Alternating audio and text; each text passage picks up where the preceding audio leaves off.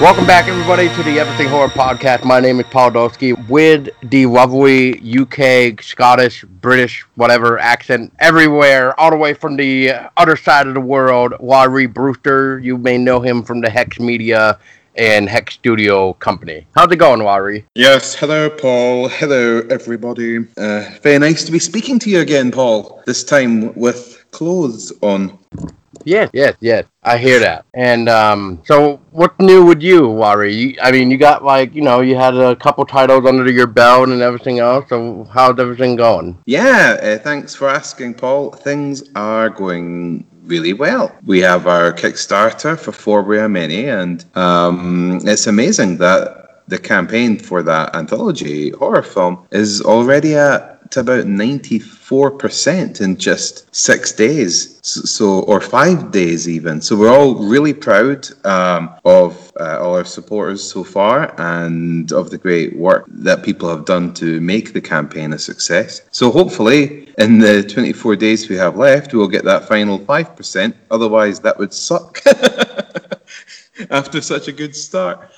And apart from that, I've been busy posting out lots of goodies to people who backed our last campaign, which was for Automata, currently renamed The Devil's Machine. Yes. The Devil's Machine, which was originally Automata, I guess, right? Mm-hmm. Yep. So what happened with that with the name change there? Well, Automata, technically speaking, it is still also called Automata, and in some parts of the world, when people watch that movie, they might see it, with that name. But for the United States and for the UK, and for our Kickstarter backers, the new name is The Devil's Machine. And the rationale behind the name change was quite simple, really. We just thought The Devil's Machine sounds a lot more cool. We liked it. And we thought that if we do more horror films that explore subjects revolving around cursed objects or machines or, things like films like Oculus with cursed mirrors or creepy dolls or anything, then The Devil's Machine gives us a bit more flexibility because it's like, it could be about cursed machines and objects. So in other words, The Devil's Machine can be like, I guess you could say like a franchise, The Devil's Machine : this or that, And Automata, well, unless all our future horror films were going to be about 300-year-old life-size clockwork dolls, then it was just so much more limiting. Right. Well, that goal was, if memory served me too, and looking at the page, it was like 80,000 pounds, which in American money, it's like a little bit over 100,000. Which, didn't you guys actually break some sort of record for Kickstarter there for that campaign? Yeah, that was the highest raise for a horror film in Europe or the UK. I think it's like third or in like the world, for horror movie. I mean, there's been some amazing, really successful horror Kickstarters, and we're either third or fourth in the world, but we're first in the UK and Europe. The most successful one on Kickstarter is by Amalgamated Dynamics, the special effects company in LA that did the campaign for Harbinger Down, and they're absolutely great guys that have been friends to us and have supported all our campaigns as well, just by messaging their backers and things. So there's a lot of it's great to be really successful and to try and break records, but what's also really awesome is just how much the campaigns try to help one another, even ones that are already complete. That's true. And you guys actually did make like a second campaign for the Devil Machine or Automata, and that was for, if I remember right, that was to get the Ghost Soldiers. Yeah, and yeah, basically, we'd got so close to some stretch goals And also, when you finish a campaign, not all the money is received. Some of the payments don't work. People's credit cards are out of date, or sometimes even people pledging but not really having any money. So you sometimes get a lot of cancelled pledges as well. Like normally, people lose between 5 and 10% of the total they've made. So we were just short of some stretch goals with the normal campaign, but with the 5-10% reduction from payments that we couldn't receive, it meant that we were just that bit further back from where we wanted to be. So we thought, you know what, let's try an experiment, because some people had got in touch saying, oh, can I still get this reward or that reward? And we just thought, heck, let's put out a second campaign. We'll have it just ticking in the background, and I'll make a little video to let people know that this is a follow-up to the first campaign. And it was a nice success. It wasn't aiming for the stars, but what it did achieve was it helped us get to those stretch goals and add all these really cool, exciting stretch goal scenes, which featured ghost soldiers, dog men, and all kinds of really weird entities that really improved the film overall. Yeah, it was really cool to see these entities come out to life while the awesome like makeup for the ghost soldiers as well. I thought those guys were like pretty well done too. The dogmen, on the other hand, I was trying to figure out why it didn't seem like they didn't really have fur. Because normally when you hear about a dogman, you usually hear like they're covered in fur and etc. But you guys didn't show any like fur on the dogman. So was there like any specific reason behind that, or was it just like it like its own version of a dogman? Well, basically, they're kind of like, um, and this isn't really a spoiler, but basically, they're like sex slaves of the general character. The big bad guy. So it's all kind of metaphorical. So when he talks about his hunting hounds, they're almost like these kind of like masochistic sex slave type creatures or spirits that he just has power over. So, in other words, they were metaphorical dogmen as opposed to actual anthropologically dog-headed creatures. So that's why they were like guys. Basically, they were basically like naked guys with dog sex masks chasing you in the night, which has always been a fantasy of yours as well, Paul, from what I understand. Yes, yes, yeah. That is definitely one of my fantasies for sure. um, so so Automata, how did the story come to be? Because this was written by Sarah, correct? Yeah, and I mean the thing is, the Devil's Machine slash Automata is available on our Kickstarter right now on 4 We Are Many, so people can still pledge for that film. And wow, when we were coming up with the idea, sometimes the ideas, they just come at you little ones from different directions, and then you have that eureka moment when you combine the different inspirations you have. And one of the first things that inspired us might sound quite superficial on first glance, but we were watching a horror film called Gothic, directed by Ken Russell. It's a 1980s horror film. I don't know if you guys have seen it or heard of it. I don't believe I have. Anyway, doesn't ring a bell. I mean, the only thing that comes close to it is like Gothica, but that's about Well, it. in Gothic, it's set in the late 1700s, where Lord Byron and Mary Shelley and a number of other famous writers of the period, famously in history, from what I understand, spent the night coming up with horror stories, which for these individuals would later lead to them developing novels such as Frankenstein and so. So anyway, as a horror film, it was about these artists coming up with the stories over the course of the night. But of course, crazy things happen because it's It is a very wild horror film. Anything by Ken Russell is pretty wild.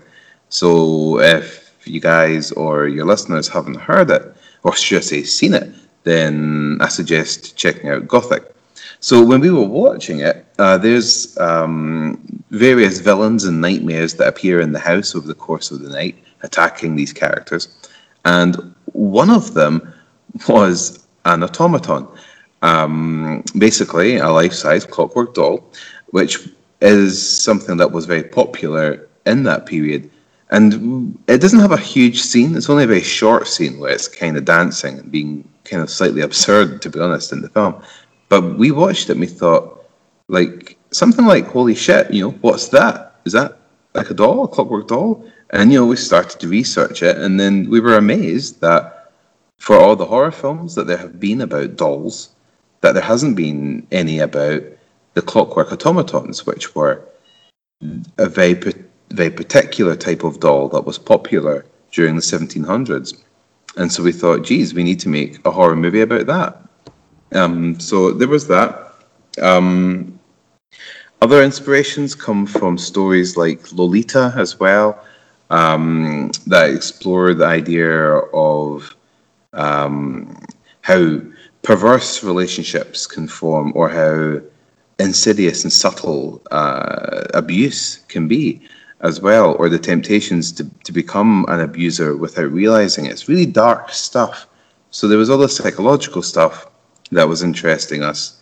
And we always loved also the Hammer era of horror filmmaking as well, okay, British Gothic horror, and as well as Italian Gothic. So combining that with the serious subject matter of abuse, and with a novel and interesting character type that we hadn't seen portrayed as the main villain in the film before, the automaton, we thought that sounds great.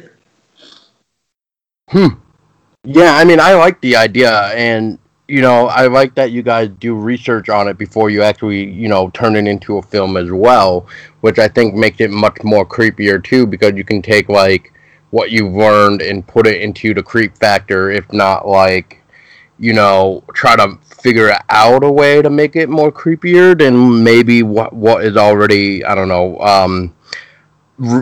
in the research, I guess. Like, I don't really know how much you really found in the research, unless like what, uh, oh God, what's his name? Was it Doctor? I'm trying to remember. Doctor Brendan Cole. Mm-hmm. The stuff that he was reading with his daughter Rose, was that some of the like actual research stuff that you found based on it?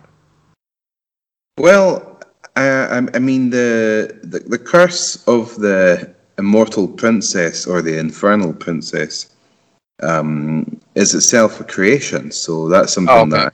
that I designed and wrote. And when we do that for our films, we often write an enormous amount of material about the history of these curses and supernatural events that have transcended over the centuries to affect people in the present. So there was a lot of material that we were able to draw on for characters like Brendan, for doing his investigation. And funnily enough, sounds like another plug. Oh, it segues into a plug. We have one of our most popular rewards on the Kickstarter at the moment is actually a book of horror stories, and it includes a novella that tracks the history of the immortal princess. So it's a big story. And we have another book as well, which is a collection of diary entries, letters of correspondence, and all this kind of like authentic style material that is supposed to be written by the characters that you see featured in the film in the 1700s, as well as others. So this whole mythos type stuff is something that we're really into. And The Devil's Machine, compared to our other films, is probably the most immersed in that. Fair enough. Now, how did you guys go about with the casting of finding like some of the, I'm gonna say, freshly the fresh faces that we haven't seen in any of your really previous films? I noticed there was a few that came back from like the Black Gloves, and then you got Jamie Scott Gordon, who I think been in all your films. Um, so yeah. So how did the other cast members get casted? Like, who found them to be casted and to find the right character to match the person? Well, as you say, and you're quite right, we do have almost repertory theatre company style approach to casting, where we do use our favourite actors time and time again. It's quite a good way to try and grow as well, and to challenge one another to grow as well, which working together gives you that perspective. With, of course, new blood, which you always do need with every project you do. It is an interesting challenge, who to cast. So we have, for example, in the role of the general, the actor Jonathan Hansler, and I think he did, and I hope you'd agree, he did an amazing job playing the villainous bad guy, quite a perverse character. And I'd seen him before in a horror film directed by Sean Hogan called The Devil's Business, and also a slasher film called Axed, where he plays a middle class father that decides to try and hunt down his own family because he's been fired. So he was just an amazing actor. He's kind of, in my mind, the closest to a British Sam Neill, whom I can actually afford. So he was a welcome discovery. And Sarish was more responsible for the casting of Victoria May, who plays Rose, and she did a brilliant job there as well. Most of the time, actors we cast will be people we'll know, maybe not intimately, but we'll have some connection with them, and so we'll get an idea of, for example, whether the project would be appropriate for them. But Victoria, when she was cast as Rose, that was a fresh audition. That was put out to hundreds of girls, and she just did the best job.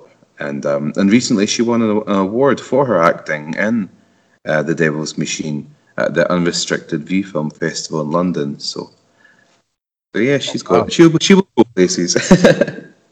Yeah, I would say like that's a good thing though. I mean, at least her work is being noticed, and like she deserves it with her acting. I mean, she does a very like her acting is so believable, and like it doesn't feel like it's like sloppy, if that makes any sense really. Mhm.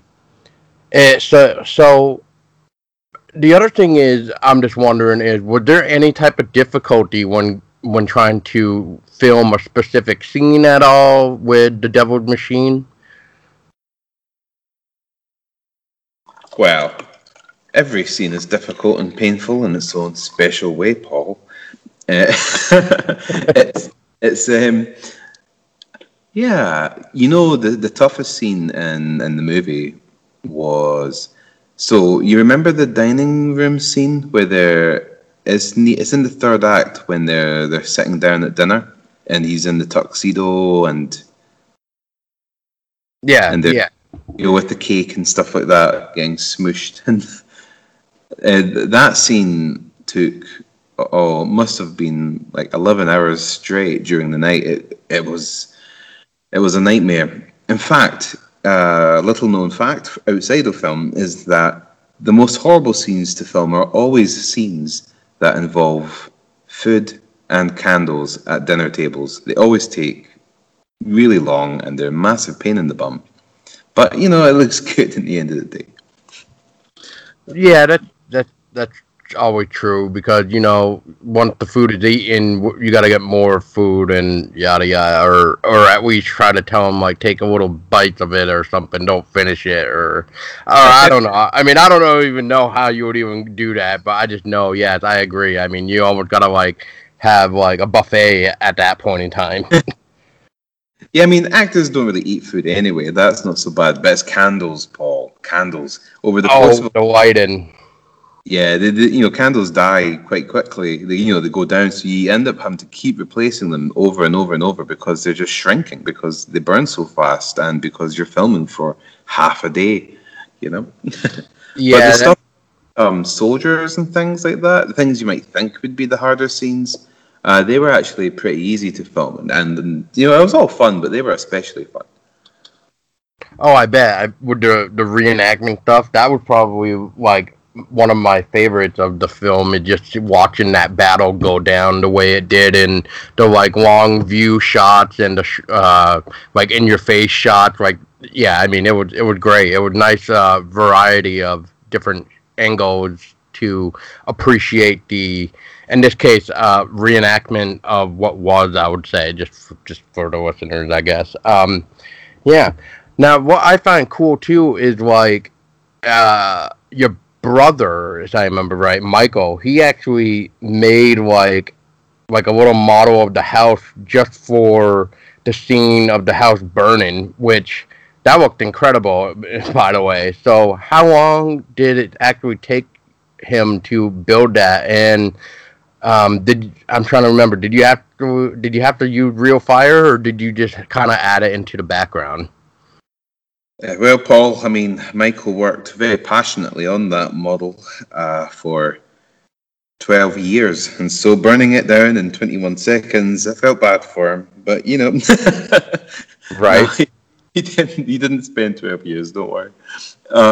He spent, it's funny, often when I give Michael these kinds of horrible, long, and torturous jobs, I never really see him doing them. He suffers in silence. He goes into another room, the door closes, and then eventually he emerges from the darkness, sometimes days, sometimes weeks from then, with the finished article. And it was a bit like that with the house. Now, I'm glad you like the effect. I would say that we have a lot to learn with the use of miniatures, which is something that we're really fascinated by and we want to do more of. And that was kind of so we did burn down the model, but what I wish I would have done and what I would do in future is just working with different cameras and much more different kinds of frame rates as well, and just learning all these things so that they can look even better. But I can certainly say that, like any guy, we all love models, little model houses, model tanks, model planes, and the idea of being able to use those, sometimes in conjunction with digital effects, but most often just with practical effects, it could be a really fun prospect.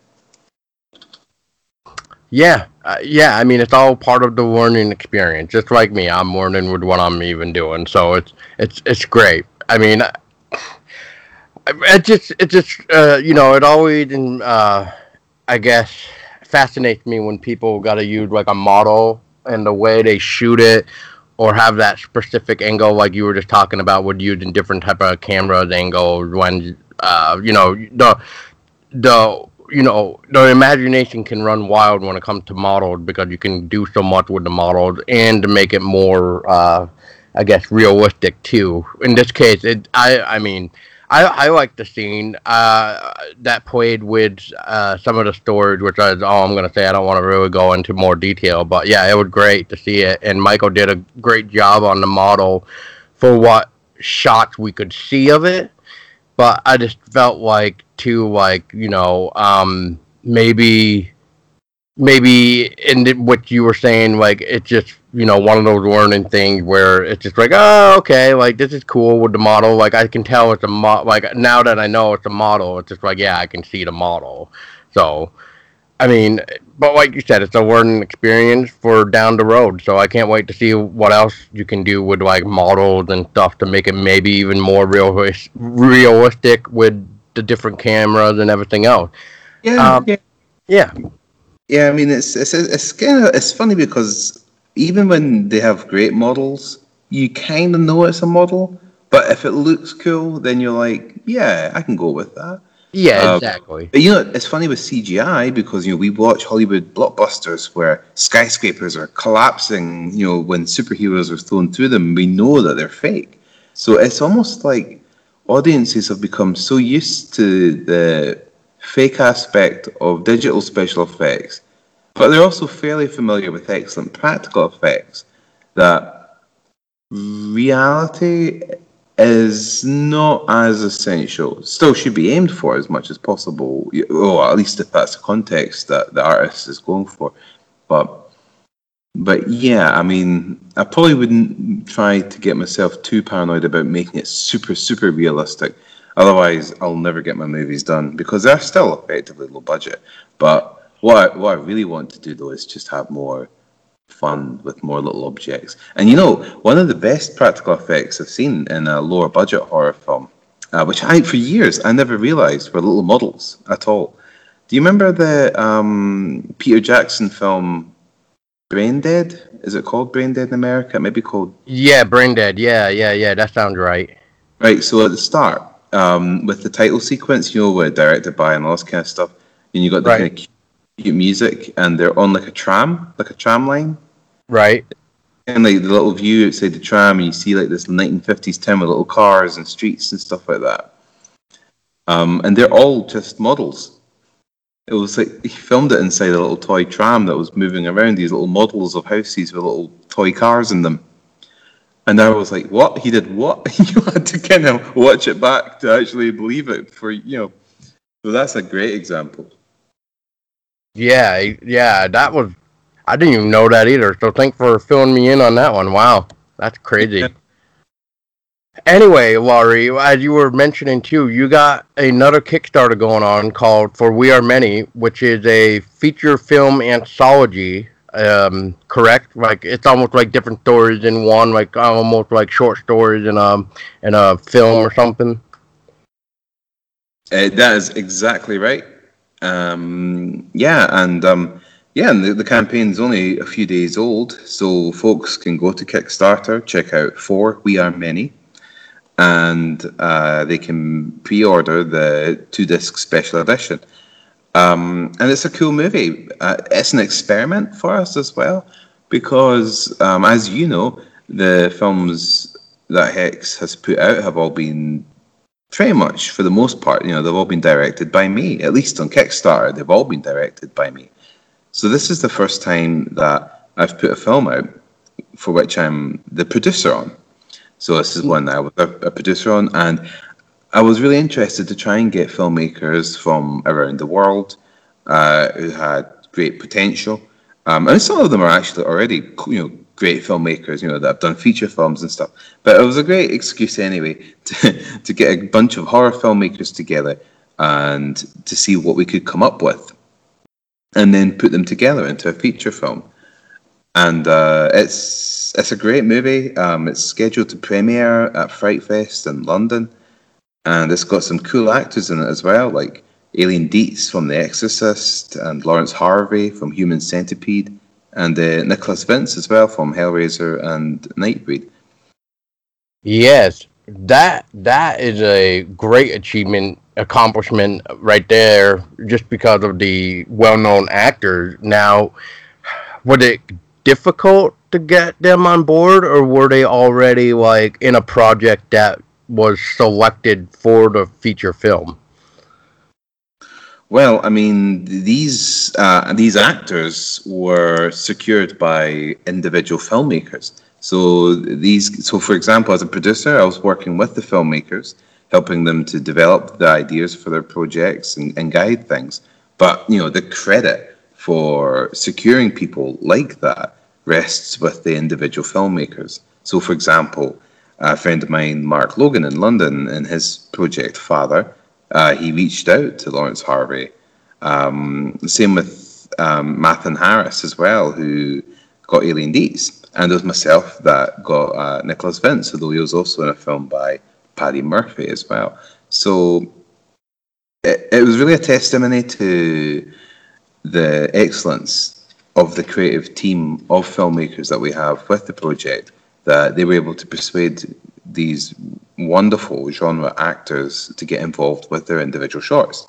And of course, whenever they did, I was like, great, that's brilliant news, because it does make it easier to get people excited about the film, the overall film, that we're trying to make a success. And hopefully we can, because if it is a success, then we can produce more anthology films, including a sequel to For We Are Many and additional, all new anthology films as well. Because it's a lot of fun, I'm very passionate about anthology feature films, and it's the kind of project that I can also do on the side whilst developing my own film that I'm directing, that I can try and create opportunities for other artists as well. Yeah, I like the idea that you're actually reaching out to try to find more indie filmmakers to help get their work out there. Like, one example I can give, because I've seen it on Kickstarter too, and they just actually announced it that they were part of you guys, filmed anyway, for We Are Many, is the creature feature short film called Creek. I thought that was really cool that you guys chose that one.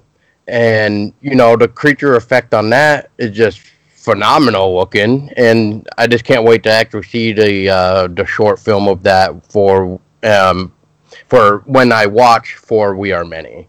And you remember which one I'm talking about though, right, Lawrie? The Creek one. Yes, absolutely. And well, the way it worked was, so for example, before that short went on Kickstarter, it had already been developed with us, and we would encourage the filmmakers to try and do anything they can to try and make their own short films.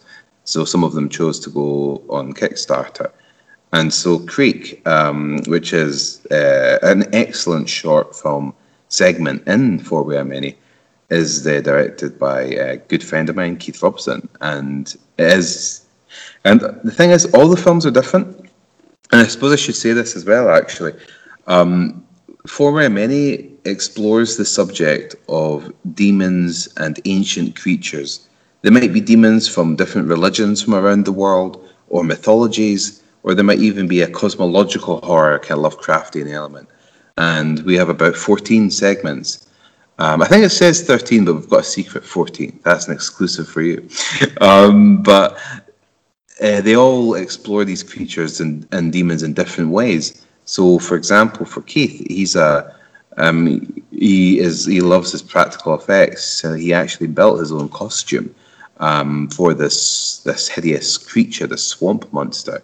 And other filmmakers would maybe have more psychological, kind of like creepy kind of characters. And it's that mix between like violent practical effects and psychological creepiness that makes it such an entertaining watch, because every film is is so different and fast paced that you really get a very exciting experience with lots of different things coming at you watching it. Very cool. Very cool. Well, I will say, like Rory was just saying, since your campaign is a couple days old, it's not even like, almost nearly completely done. But for those listening right now, as of the recording, there's about 25 days left. They are at 29,589 of their 31,255 goals. So they're like literally close to getting this thing funded. And I think it was like what, the first 24 hours you guys were like almost funded anyway or something, or very close, or maybe it was maybe the first 48 hours. But it was crazy watching that, because I thought you guys would already be in stretch gold by now, to be honest. Well, the thing is, I mean, Kickstarters all follow the same kind of trajectory for film, anyway, most often. And it is, this, you start really strong, because successful Kickstarters really do require their creators to do a lot of planning in advance, so that you try to encourage as many people as possible to pledge on the first day, and and subsequently on the second and third days. And in general, Tuesdays, Wednesdays, Thursdays are the most successful days, and the drop off is very steep, you know. Um, and then you're always fighting with your campaign to try and get the word out about your project on those 3 days again, when people are more likely to pledge and support a project. So yeah, I'll be just really proud and excited if we can reach our goal. And certainly, if we exceed our goal, then there is the potential for stretch goals and further, enhancements to the film product as well. And it is a beautiful film product that we're selling. I mean, we have T-shirts, posters, we have copies of our other movies, and we even have Owlman plush dolls as well, which are totally epic. And our first book as well, an actual book of horror stories with creatures and monsters and beautiful artwork, which has been really popular in our campaign. But 4 Mini itself is a stunning looking 6-panel digipack with a Blu-ray and a Julia DVD with hours of extras. And it's limited edition as well, so it's a great chance to own something that is really beautiful and rare as well. And I think this might be the first project without a soundtrack. But that's understandable anyway because it's multiple stories. So yeah, I mean, it's not just one film. It's like multiple. You just said 14 chilling tales, I believe. So yeah, um, but I just couldn't believe it when I saw there was no soundtrack. I was like, oh my god, what is this? But that's all right. You're passionate about the soundtracks. Oh, I love those soundtracks, man. I love them. That's But because the soundtracks we include in the films I direct are that's fun. carefully put together by Sarah. You might hate whatever music the other filmmakers came up with for an anthology, but Yeah, exactly. funnily enough, though, we do have some of the music which is available on as extras on the Blu-ray and the DVD. It's just there wasn't enough music overall to create an actual soundtrack. Gotcha. But also as well, like our normal products are 3 disc sets. All our movies. This is our first 2 disc set, and it's a 6-panel instead of an 8-panel. So this is kind of like our idea for the new product type for not the films that are normal films, but for new films like anthologies or any other films that we're producing that other people are directing and things like that. And I should add as well, though, that this 4BI Mini does have a spine number for number 1. So we are hoping that the success of the project will lead to additional installments for 4BI Mini, which can explore different horror subjects for each anthology, which can all be lined up on a bookshelf with those nice tasty Roman numerals, which I think is pretty much the only reason I make film, really, so I can have a nice collection of all our projects with Roman numerals. Yeah. Well, I like the idea. I mean, I don't really see that many people using Roman numeral just for all their movies. So I thought that was very unique. You don't really see that many people doing like a 6 to 8 panel layout anyway. And on top of that, you don't really get to see like a 2 to 3 disc set really anymore. Well, hardly. It depends on the film and depends on everything else. I understand that, but yeah, I mean, you don't really see it though that much. So I give you guys props for that. Thanks, man. I mean, as you know, I'm a massive supporter of physical media, and I'm very cynical for digital platforms or VOD platforms as being, shall we say, the best way to experience an independent filmmaker's work. So with all our projects, they've always included extensive extras and really beautifully designed packages. And the reason for this is because the experience of making an independent film is such a challenging one, such an intimate one, that you share with your friends and everyone that helps make it happen, from Kickstarter to whoever you can drag out to film at 3 in the morning, that there needs to be something special to celebrate the achievement of making that film. And having a physical object that you can cherish, that is fancy, it's not just like a $1 plastic case, but something beautiful that is something you're proud to have, in your collection, that is timeless. And I don't really see that going away. Speaking of going away, that's like I've noticed on Amazon, all your movies aren't really available anymore to watch. So, and I know last time I believe we were talking, maybe it was last interview, or maybe it was off the air or whatever. But you were mentioning something that they'll be back, or you guys are trying to cook something up for like the VOD thing because of the reason behind taking your movie down off of like Amazon. Yeah, I mean, Amazon as a digital platform is, I mean, for what it is, it's pretty great, really. You know, most filmmakers can get their content on there, and as a distributor, we've had lots of films selling there, including our own. The reason that those titles are not available right now isn't because of anything on Amazon's part. Amazon's been great to us, really.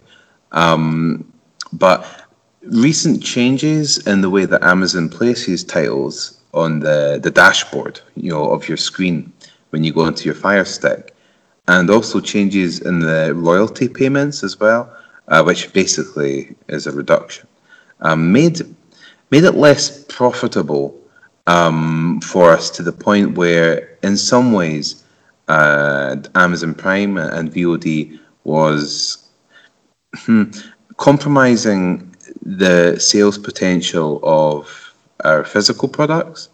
And also, we weren't always a great fan of people experiencing our films in just a VOD format, because just because of, as I said before, the films are something special, and we like people to be able to watch the film and the extras, and to really get an idea of the artists and the team behind them, because that's why people come back to support our projects on Kickstarter as well, because it's got that family aspect, that of a community that you try to build, which you can't get if you just watch the film on VOD.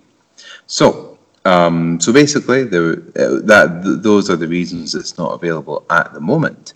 However, we are going to make our titles available on a whole pile of VOD platforms with another company, and we can't say who yet or when, because that's all under wraps. But soon, our films will be widely available on digital platforms. But for the meantime, it's just desirable for us to have them available on our Kickstarter, which they are available right now. You can buy any of them on 4 Many's Kickstarter, and when the campaign's over, on our online shop at hexmedia.tv. Very cool, Lawrie. And when this does get funded for We Are Many, when do you guys have like an estimated idea of when people will be able to have their hands on the anthology themselves? I know it looks like it says an estimated date of December of this year, but do you guys have any idea at all? I mean, basically, that's our idea. Yeah, I mean, sometimes there can be delays, which would be stranger for Kickstarter not to experience than to experience. But I shouldn't think so. And I think as well, if there is any delays, I mean, it shouldn't be, but if there is, the most important thing is that they only exist for the right reasons, which is because the creators are trying to make the project as incredible as possible. I'm something of a perfectionist, and one could accuse me of this, but it's because I always want the product and the rewards to be absolutely as perfect as possible anyway.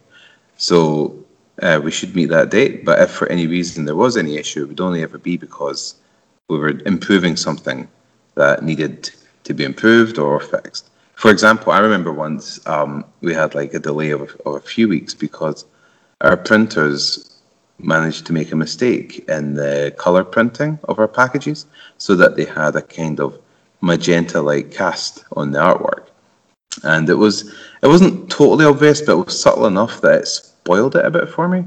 And I was like, no, I'm not going to give my backers this. I'm going to demand they fix this. And so it meant that 1,000 units had to get shipped across 7 states and then reprinted and then repacked and then sent back. But it meant that people got, what I promised them, and that's the most important thing. Yes, yes.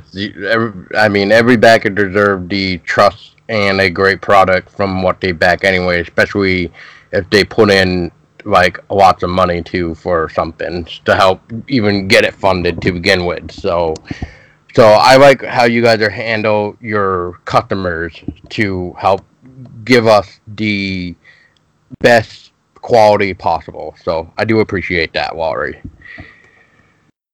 Oh yeah, it's so important.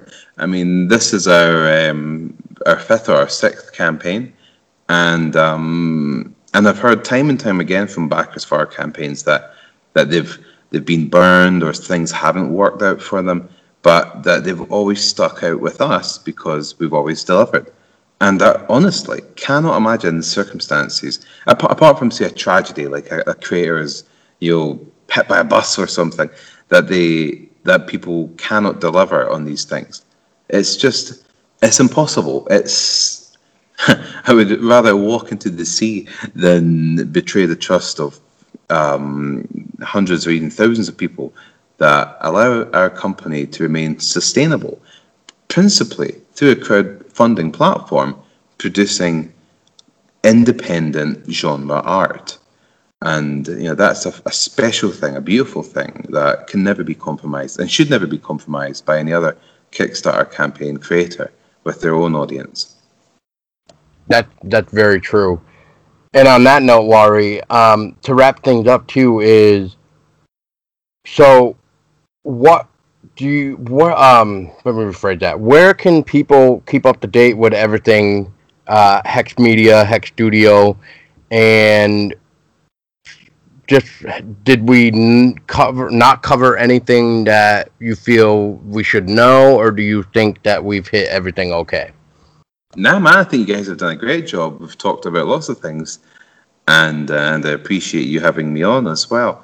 I would say that if there's anyone out there who is a passionate horror fan and they're interested in what a very unusual bunch of horror filmmakers are up to and would like to get involved or would just like to learn more about what we're making or selling or whatever it is, then the best way for them to get in touch is actually to just reach out to me on Facebook.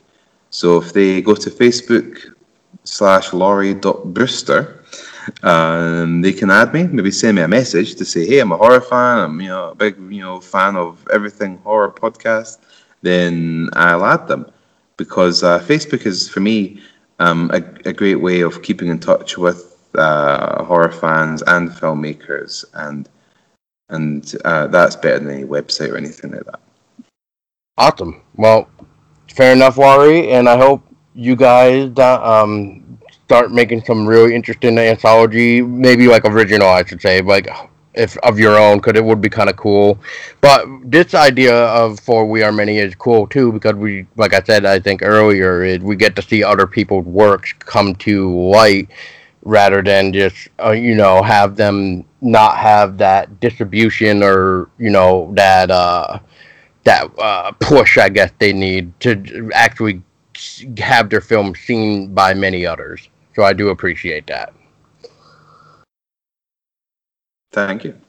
All right. Well, remember, guys, go to Kickstarter.com and look up For We Are Many. You got 25 days, and they're very close to being funded. And thank you guys so much for joining. Until next time, as we always say, to stay scary.